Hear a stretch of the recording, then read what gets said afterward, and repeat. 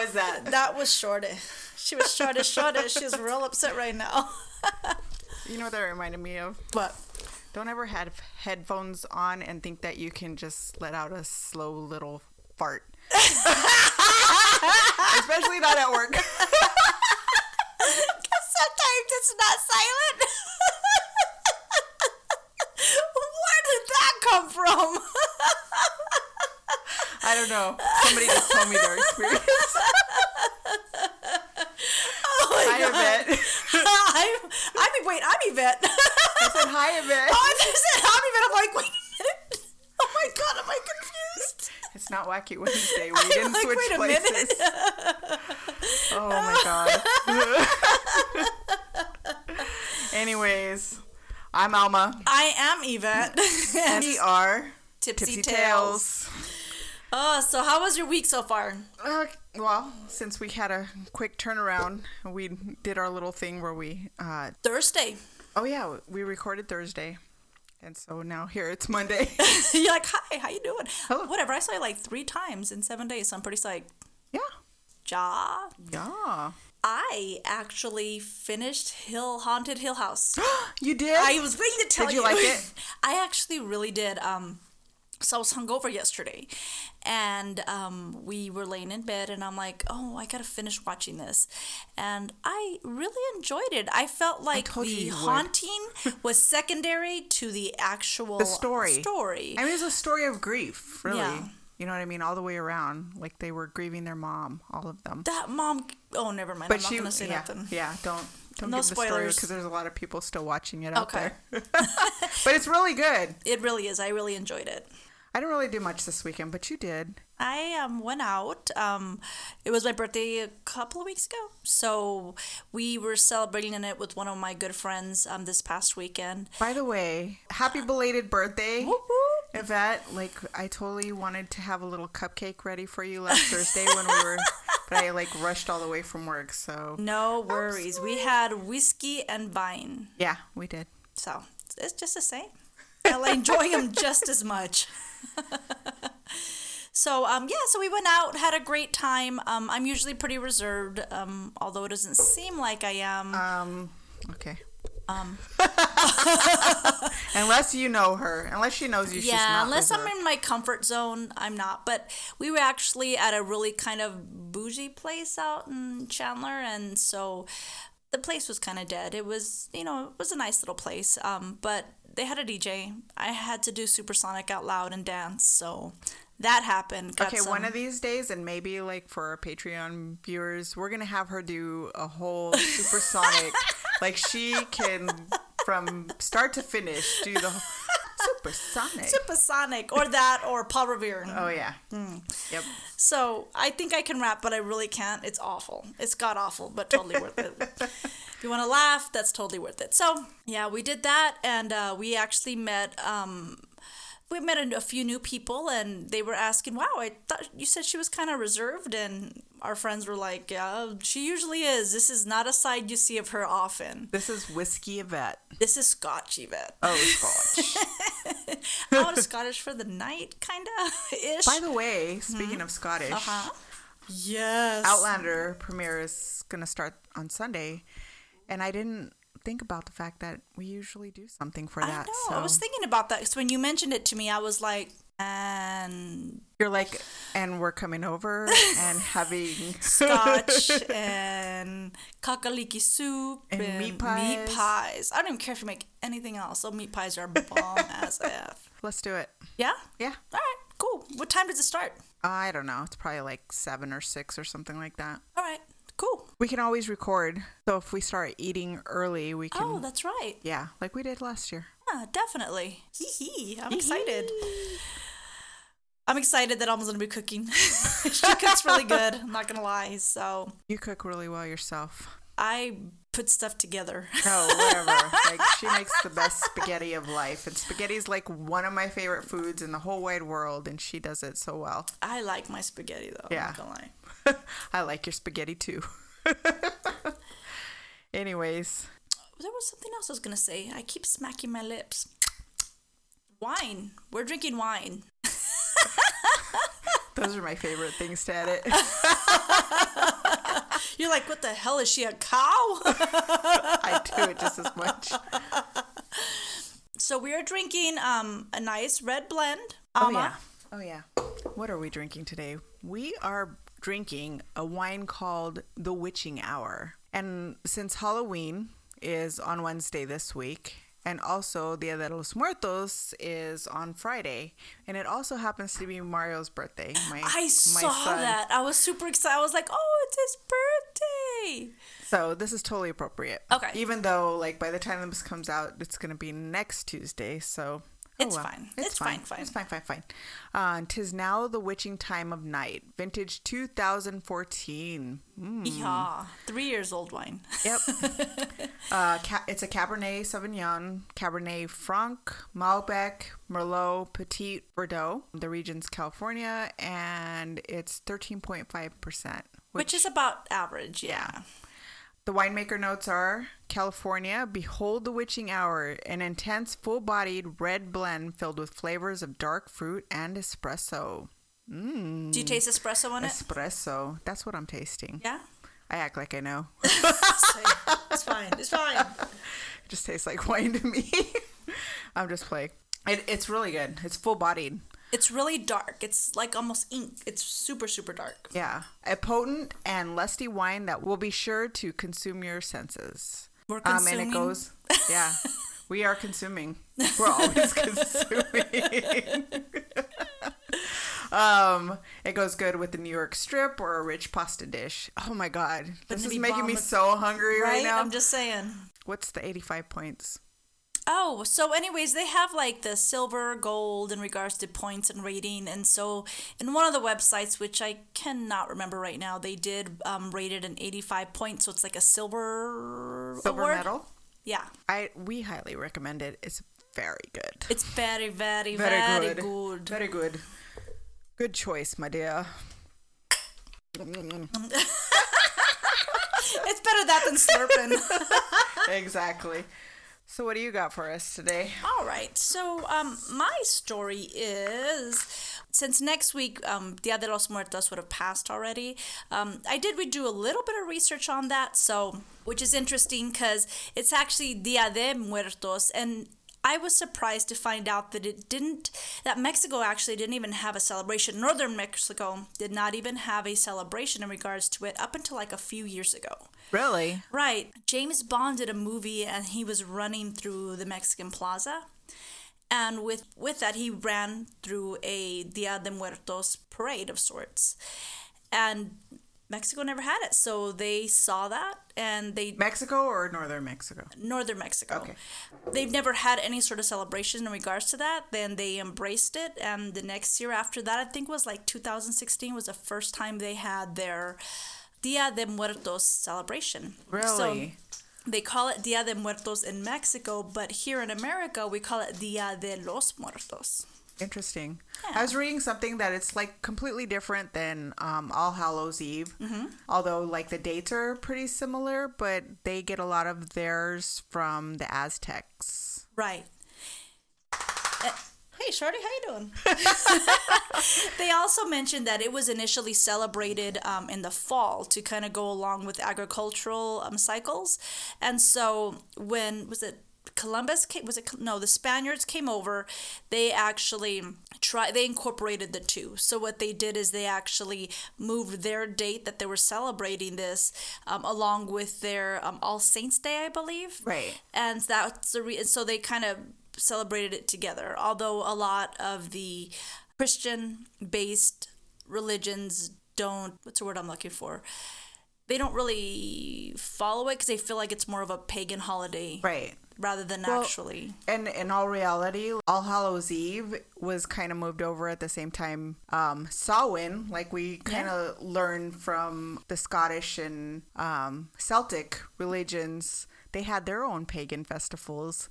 And in order to confront them, they had All Hallows Eve. Yeah. They moved All Saints Day over to All Hallows Eve. So it's all kind of bunched in together. So. Yeah, so it's kind of all pagan. Yeah, pretty much. Embrace it. Love it.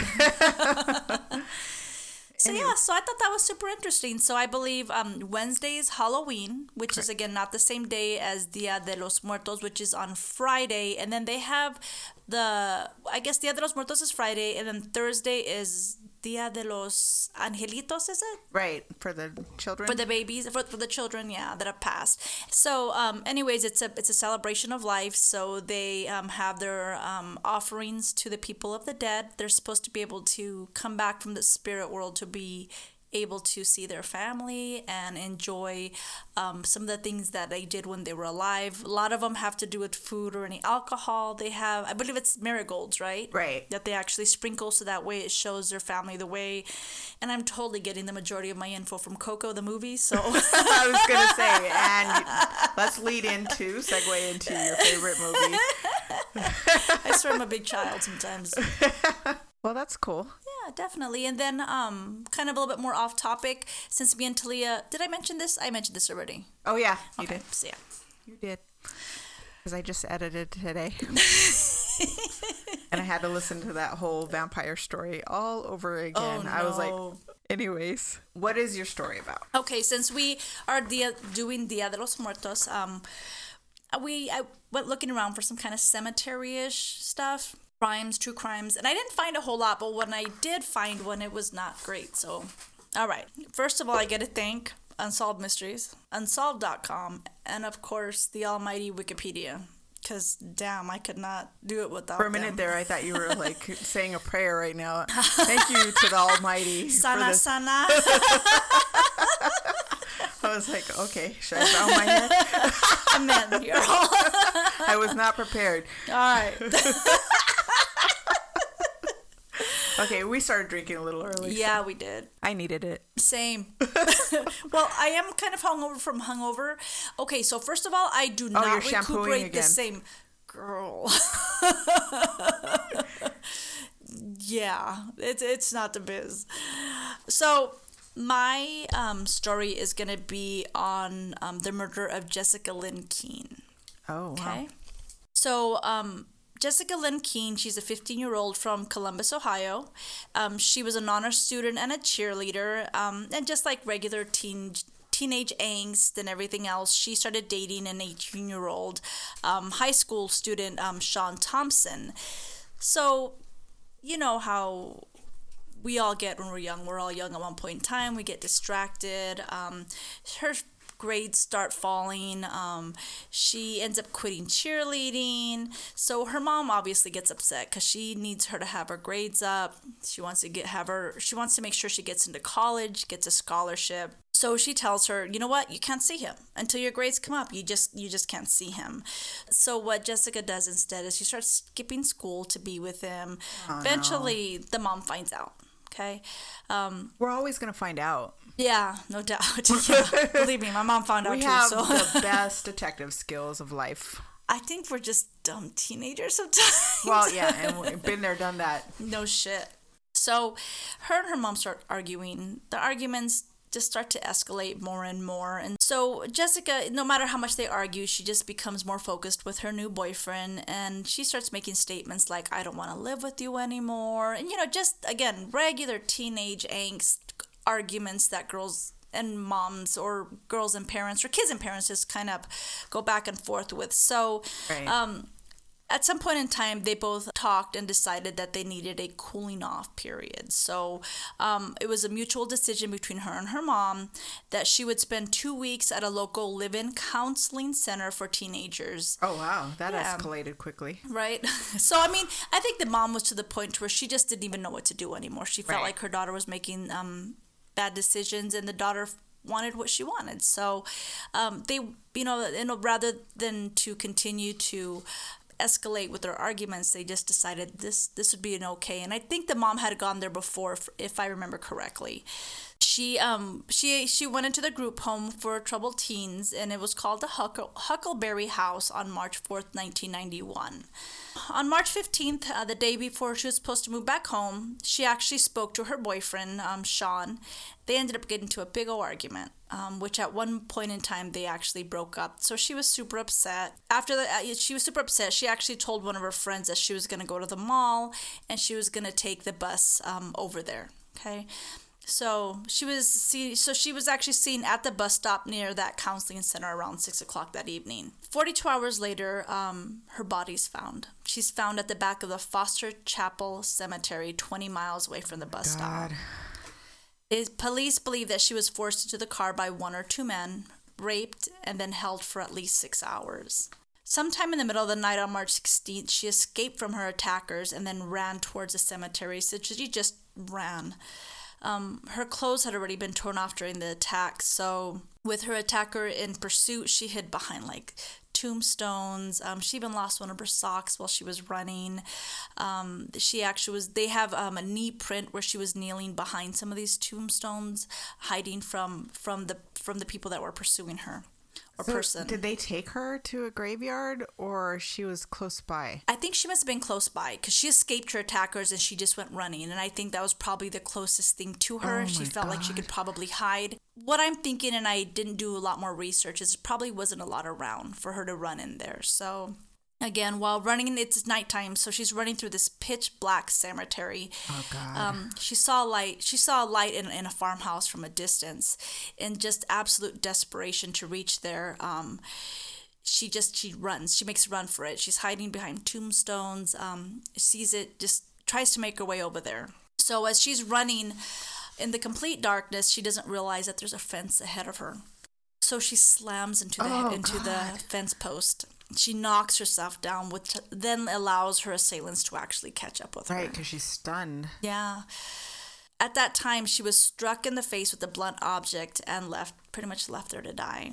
Police investigators were able to pinpoint Jessica's final moments based on clues in and around the crime scene. So like I mentioned, one of her socks had fallen off while she was running. It actually matched the one that ended up her stain on her person. Their knee print, there was mud on the fence for when she hit it so hard that it actually transferred from her body to the actual fence. So sheriffs in Madison County turned their attention immediately to Jessica's boyfriend, but Sean Thompson wasn't in Columbus. He had actually went with a bunch of friends to Florida. They did a DNA test, and evidence pretty much cleared him of the case. And at that point, no other suspects were identified. So the case went completely cold for a while. They actually believed that Jessica's killer was someone she was acquainted with, as she was comfortable to get into their car. But they don't know if she was dragged or if she actually got into the car of her own volition. Unfortunately, even like I mentioned earlier, the case went cold. Her mom was just haunted by all the evidence and just thinking of what her poor daughter went through. Can't even imagine what her mom was going through. So the mom had mentioned what they did to her, the fear that Jessica felt. She would do anything to get away. I can feel her heartbeat running through the cemetery. I can feel the deep breathing as she probably was doing as she knelt behind the tombstone. I can hear her praying. And I realize that's the worst thing that I believe anybody could go through. So the case actually remained cold for almost 2 full decades. So 7 years to the day that Jessica was murdered, authorities actually matched DNA from her case to a convict felon named Martin Lee Smith Jr. They actually stuck it in CODIS, and he actually had been picked up for another crime, but once they stuck his DNA in there, it lit up that this was his DNA. Right.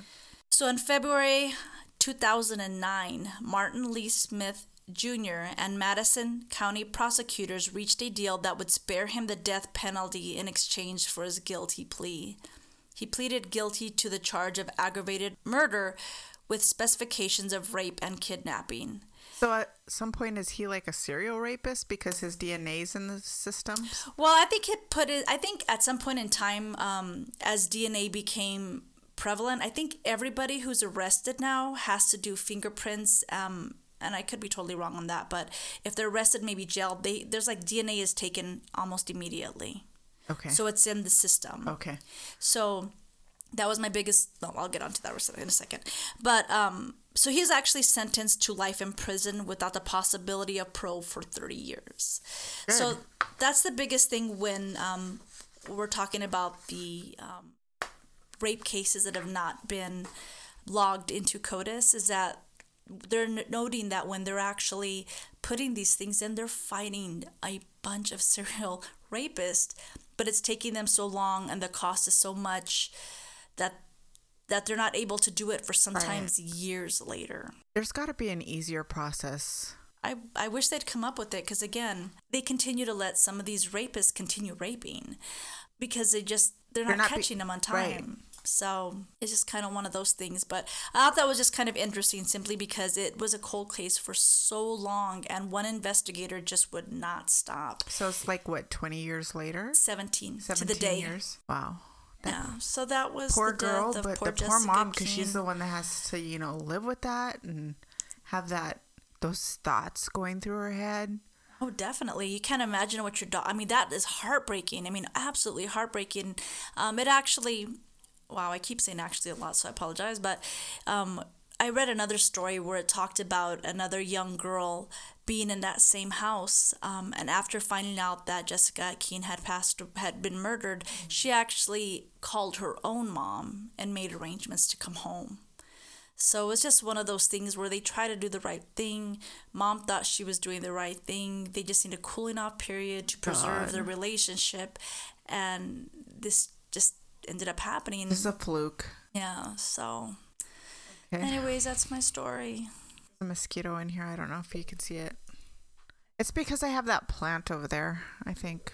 Oh, I caught it and let it go. Oh, wow. I was like, Karate Kid for a second there. Oh, my God.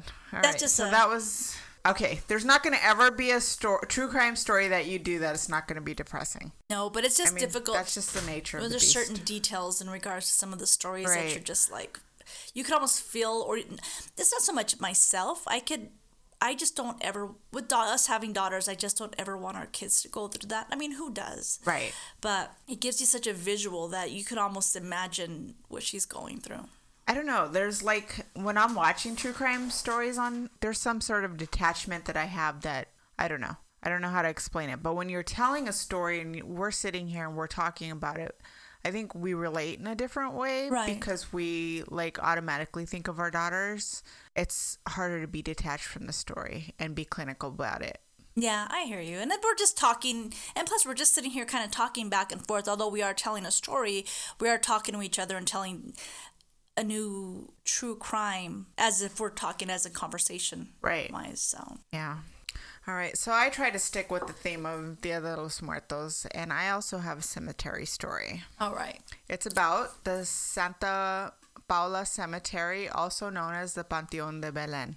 Ooh. I know we've done plenty of ghost stories that are like in houses or museums or bed and breakfasts. Okay. In some regards, you expect ghosts to be in those places at some point, like especially if it's an old house. But the one place you absolutely expect to see a ghost is in a cemetery. Definitely. So there's a cemetery in Guadalajara, a city in the state of Jalisco, Mexico, that is considered to be one of Mexico's most haunted cemeteries. For some background history on the cemetery, it's just as famous for its architecture as it is for its ghosts. It was built in 1848 and designed by one of Mexico's most famous architects, Manuel Gomez Ibarra, who 30 years earlier redesigned the spires of the Guadalajara Cathedral, which had been destroyed in an earthquake. Okay. The cemetery design is mostly neoclassical with a great influence from French architecture. Ooh, that must be. I mean, it's a cemetery, but it must be beautiful if it's historic in that sense. Yeah, it's definitely has some interesting aspects to it. Like I was looking at a lot of pictures, and I actually watched a few YouTube videos, as I do, as that was the style of the mid 19th century Mexico. The Panteón de Belén was built on a back plot of the then civil hospital to bury people who did not have the means to pay for a decent burial. It was a common grave until 1848. The Panteón de Belén was divided into two areas, the common area and the section reserved for the wealthy, of course. Oh, of course. For 50 years, prominent people of Guadalajara were buried here until it closed in 1896.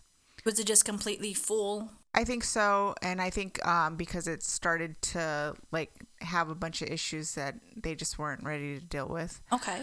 In the center of the cemetery is a small chapel that is topped with a high, pointy roof that shows Egyptian influence. This is where the most wealthy citizens were to be housed, but they got their own illustrious mausoleum closer to the cathedral. Of course. This main mausoleum housed 900 niches and is the largest structure in the cemetery. Wow. It's decorated with large pink columns made of Cantera stone. And in the main part of the cemetery, there's a more eclectic feel with tombstones, statues, monuments, and trees scattered about almost kind of willy-nilly, like there wasn't a plan. There may have been a plan, but it's just the way it looks right now. Yeah.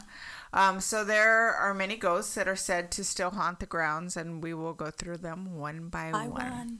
And it's funny because I did see a lot of pictures when I was looking for some sort of cemetery true crime.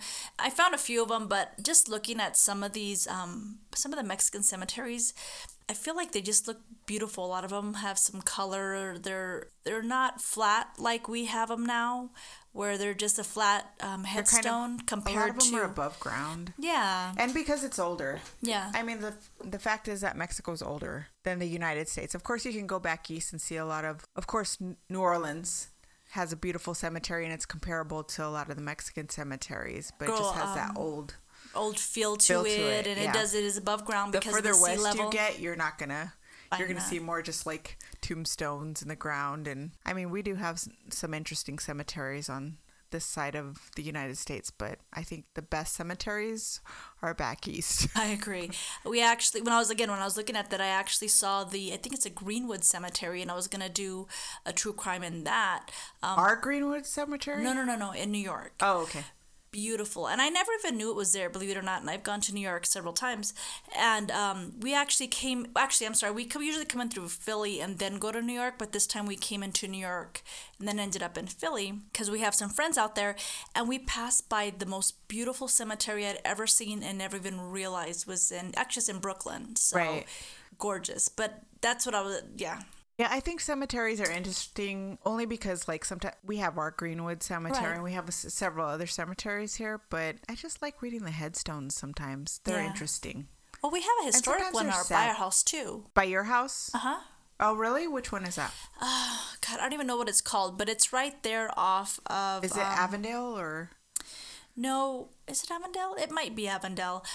It's right there off of Dysart and Indian School. Really? And what they did is they actually built a lot of new homes around it, and then they just surrounded this historic, and it's very, very small, historic cemetery. They just blocked it off and put a fence on it. So we used to take the bus downtown, even though we lived on 19th Avenue in Indian School. But my friend and we used to take the bus downtown to the bus station, to meet guys. Okay. And this was in high school, so like the buses would just disperse from there, and then we'd find our way back home. Sorry, Mom, if you ever listen to this. Yeah, that's what we did. I just remember like passing by. There's some cemeteries downtown that are pretty interesting, but they just remind me of the Wild West cemeteries. That's exactly what this one's like too. Yeah. So just kind of, they're not real elaborate. They have no sort of influence. It's just like John Wood died here in, 1814. So that happened. Yeah. We'll get back to our ghosts. Okay. At the Panteón de Belén. And my middle name is Belén. Is it really? Yeah. So it literally translates as Bethlehem. Really? So that makes it interesting. Panteón de Bethlehem. Definitely. So anyways, our first ghost is Nachito. He was a small child, about the age of 10, and some of the stories that I read had him at 2. Okay. So that's kind of like a wide gap there. Ignacio Torres Altamirano, but his parents called him Nachito. He was deathly afraid of the dark, and his parents would leave 2 torches burning in his room every night. Aww. I mean, his fear of the dark was like almost pathological. Aww. On the night of May 24th, 1882, a big storm hit Guadalajara. The parents said goodnight to their son, leaving the torches burning as usual. And during the night, as the storm raged outside, the torches were extinguished. Aww. It is said that he cried for his parents in terror, but they couldn't hear him due to the storm. In the morning, when his mother entered the room, she could immediately tell that something was wrong. Poor baby. She found little Nachito's lifeless body still in his bed. It was later determined that he died of a heart attack during the night because of his pathological fear of the dark. Oh, poor baby. Of course, the superstitious rumor mill started around town, and people theorized that his little heart exploded in his chest or that he had been cursed. And another rumor was that it had been the work of demons. The Mexican heritage is very superstitious. Exactly. So I can only imagine in like 100 and something years ago. He was interred at the Panteón de Belén. However, the next morning his coffin was found disinterred and lying above ground. And his body had not been disturbed, which they thought like it was grave robbers or something. But he was there. Was there? Oh. Yeah. Everyone was alarmed at this, and the groundskeeper immediately reburied him. This same occurrence was repeated for 9 consecutive nights. Holy smokes. Until his parents finally concluded that because Nachito had been so afraid of the dark in life, it was still so in death, and he didn't want to be kept underground away from the light. They created a stone coffin to stand on 4 short pillars above the ground so that his coffin would always see the sunlight. Oh, that's so sad, I know. So people have either seen or heard a young boy matching Nachito's description. Many tourists, they still leave toys for the young child and they think that this will contain his mischief. It's also said that if you remove one of those toys, Nachito will follow you until you return it. Oh, that's no good. Yeah. So many toys have been left, and many have been given to charity. Oh. Yeah. Why were they given his... I think he's okay with that. All but right. if you just take them without asking for permission, then that's a big no-no. Then he's following your ass home. And he's like... In 2015, an investigative ghost hunting team went to the Santa Paula Cemetery armed with cameras. And of course, every ghost hunter's toolkit is an EVP recorder. Later, the recording that they got were dissected and analyzed, and the researchers discovered that what appeared to be the voice of a little boy. And after all the ambient noises were removed, they got a little voice saying, "Oye, encontraste mi tumba. ¿Me das un chocolatito?" Oh, I'm totally freaked out and sad at the same time. I didn't know that was even possible, Alma. In English, this translates to, "Hey, you found my grave. Now give me a little piece of chocolate." Now. I said right now. Okay, so that was Nachito. There's also another famous ghost that inhabits this cemetery, and that's the ghost of the Count of Baldon. Okay. The Count of Baldon we're not drinking the vampire wine today. No, this time it's the witching hour. All right, so another attraction of the cemetery is a tree of the vampire that grew right in the tomb of Count Baldon. Okay. This man was very unsociable, and because he only left his house at night, he was charged with several deaths. They say that several animal and human corpses were found, all bled completely of whatever blood. Of all their blood? Yep. And then the settlers began to doubt that the Count, who was always silent, pale, and elegant, like vampires are, that he may be guilty of some of these things. It all began when animals in Guadalajara were found dead all across the city, devoid of blood, and then a body of a woman was found in an alley. And upon examination of her body, they found that her body had been drained of blood, and she had savage wounds on her neck. A few days later, a body had been dug up in the cemetery, a fresh corpse, just recently buried and wounds to the neck. In the weeks that followed, there would be several children and women murdered in much the same fashion. Wow. As the word got out, the people of Guadalajara were terrified and believed that they had a vampire among them. They began to keep a close watch on the cemetery because they believed that this was his hunting ground. Okay. And then one morning they noticed someone prowling the cemetery, probably looking for fresh graves. A group of men ambushed him, and it is said that he snarled at them. Really? Yeah.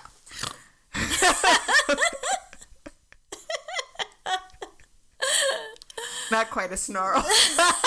Sure it is. Snort, snarl. It's fine. It's fine, fine, fine.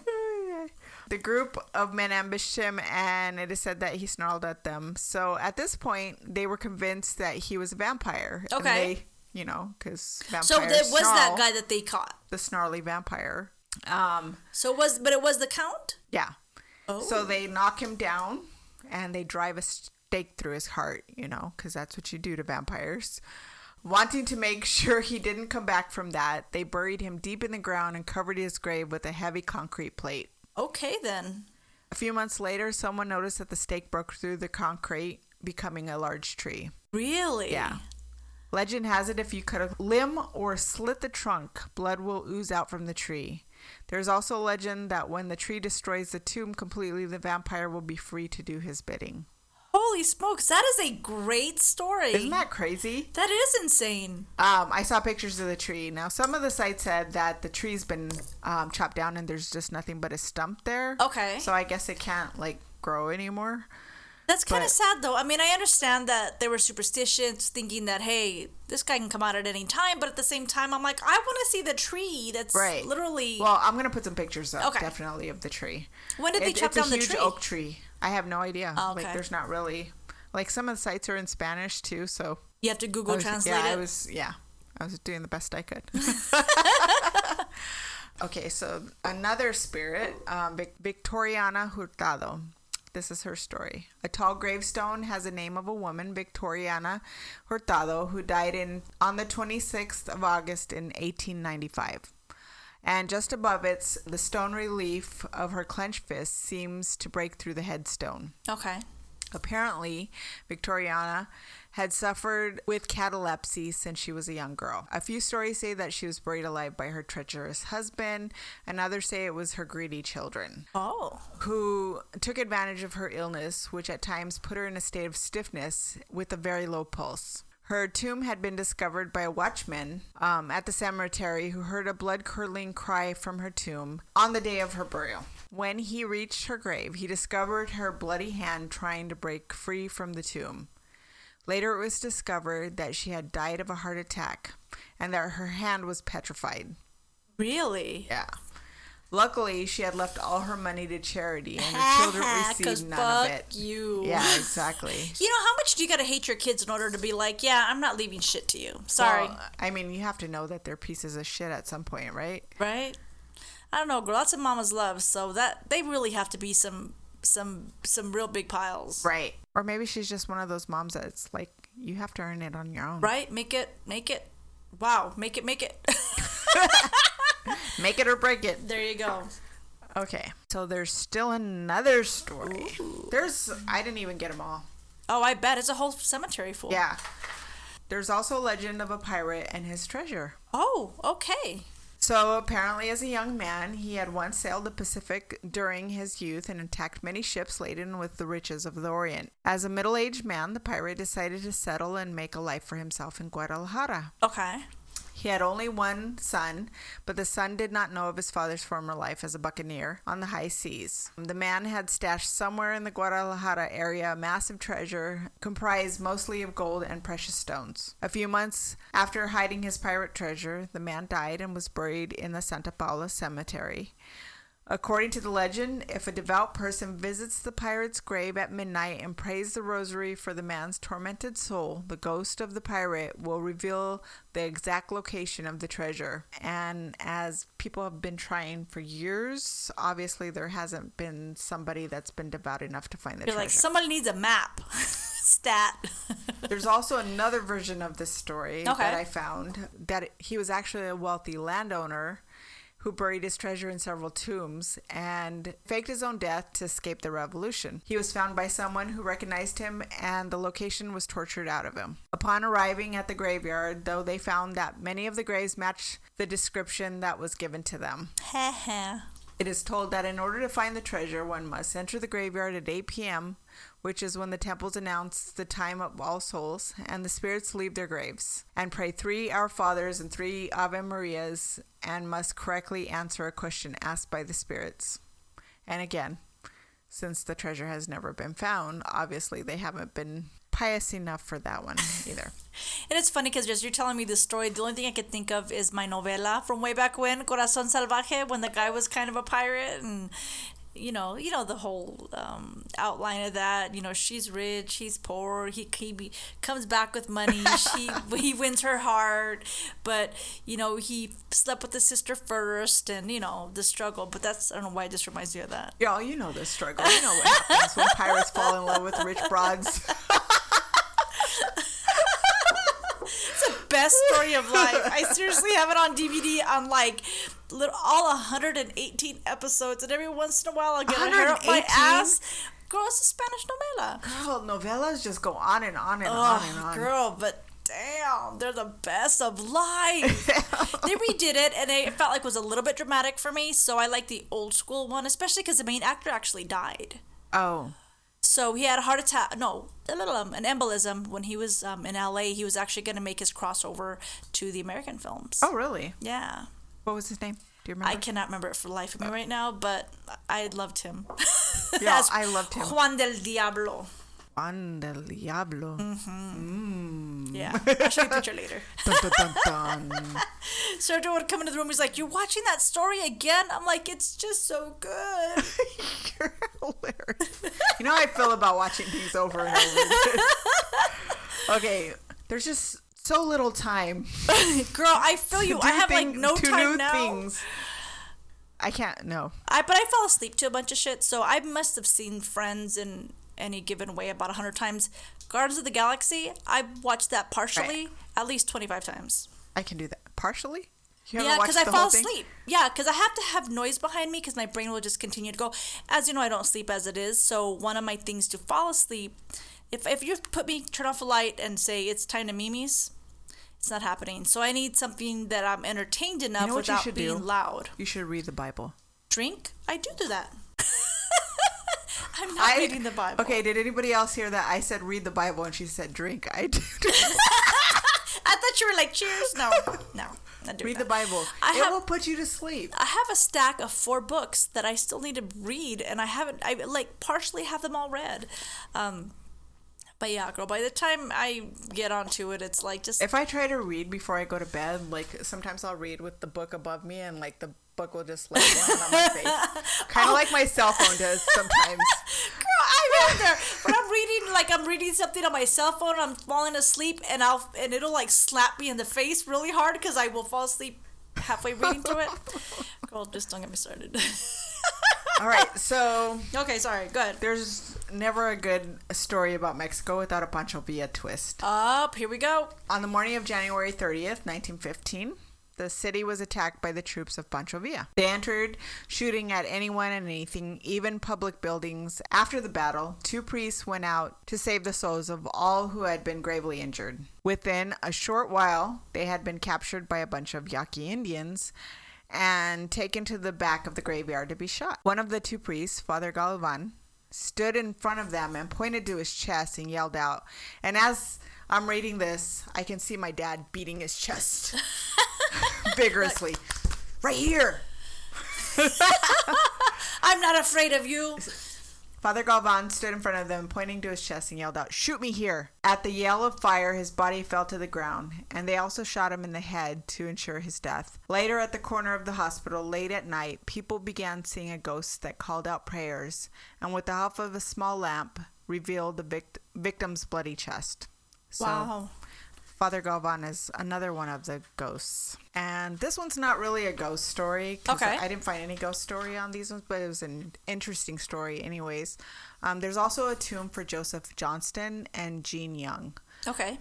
They're a Scottish couple who provided help to Guadalajara's poor in the late 1800s. I think the husband was a doctor. Okay. And today their headstone has become an altar as visitors leave items such as flowers, hypodermic needles, Ritalin, rosaries, inhalers. Ritalin? Yeah. Inhalers? Everything. I think it's just like all as a token, like when they're asking the prayer for whoever needs the prayer. Other offerings with the hope that their prayers will be heard and answered. That's interesting. I find it very interesting when I was going through some of the Mexican, because I did go through, I try to do Mexican based, but I just couldn't find something that I was excited enough to actually do. Not even that I was excited to do. I'm never excited to do.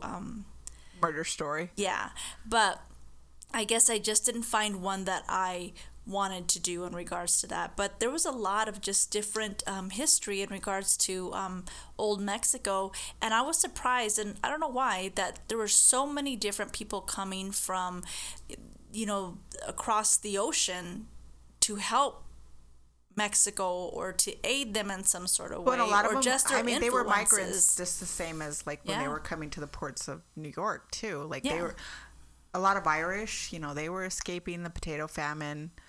Scottish, they were escaping. I even hear that they were Asian, that they were actually had some roots there. And again, I think that's a reason why when we have so many different variations of, oh, Alma, I think there's a ghost in your house. Sorry, I did.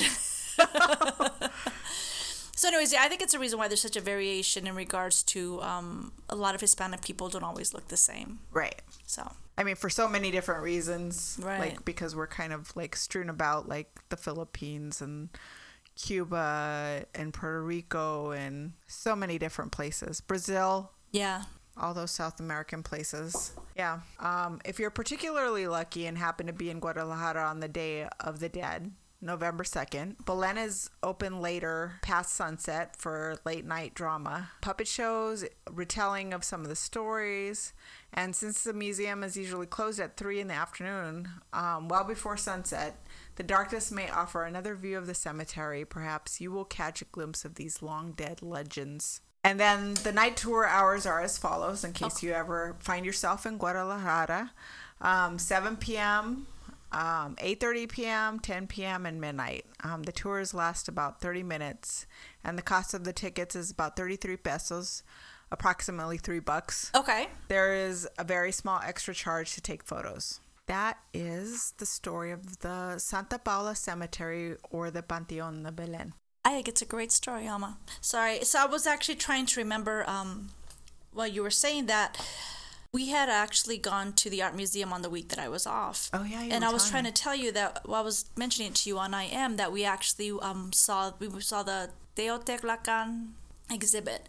But within there, and I was trying to find the name, and I was hoping to do it before you finished your story, but I guess there's like the calabaceras, which is the skulls, the candy skulls that kind of represent a lot of Mexican art, were actually initially done by this one artist. And as you know, so I find it interesting because they actually have that at the museum as well, and he actually drew the famous I think it's called La Catrina Calavera. So she's the one with the big hat, kind of like what they portray in La Coco, like the grandmother had like the puffy dress and so on and so forth. Right. And so he had actually, so you're seeing lithograms of these things at the art museum right now. And I'm not sure if it's because of the Day of the Dead, but holiday or not, but they do have that out there, and it's kind of neat. So if you get a chance and you're in Phoenix, they have that. It's a very small hallway almost, but they have tons of lithographs. And where there's two separate artists that were drawing that way, but one was actually more popular than the other. But that's actually where we get those sugar skulls from. Oh, really? Yeah. And like our little our Yeah, logo exactly. is the sugar skull. And I think he actually took inspiration from Diego. What's that artist? Diego Rivera. You got it. And I guess he had painted one of the calaveras like that as well. And which I think was during an earthquake. I think an earthquake. He had painted it, I think, on a wall or a mural of some sorts. And I think, if I remember correctly, there was an earthquake. So they actually took that part and moved it into an actual museum so that way they wouldn't be destroyed. Oh, really? Mm-hmm. Oh, that's so cool. So interesting. Yeah. I think it's interesting, like we were talking about before, like Halloween, All Saints Day, All Hallows Eve, Day of the Dead, Dia de los Muertos, Dia de Muertos. Right. Like, the belief is that there's that thin veil between our world and the world of the dead. right. So, I mean, take it as you will. I think it's interesting. Oh, I definitely think it's interesting. I think different cultures, same day of sorts. So. Right. It's all Not around the exact same time. same day, but just variations of the same holiday process. Yeah. No, that's not it.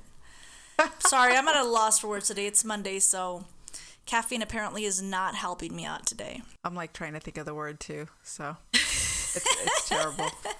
Anything else? No, I think that's pretty much it. We have wine. We talked about our weekend. Any goals for this week at all? Other than that, Isaiah's or Mario's birthday is going to be on Friday, which is Dia de Muertos. Right. And I asked him, because this is our tradition, I'm like, what do you want me to make you for dinner? Aww. And he's like, Mom, I just want homemade beans. Oh my God.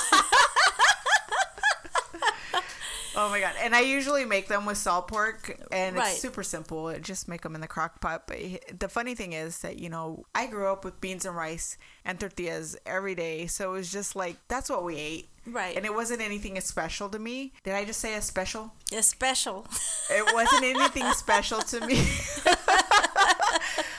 But my kids, like, it's for them, it's a delicacy to eat beans with salt pork in them. Yeah.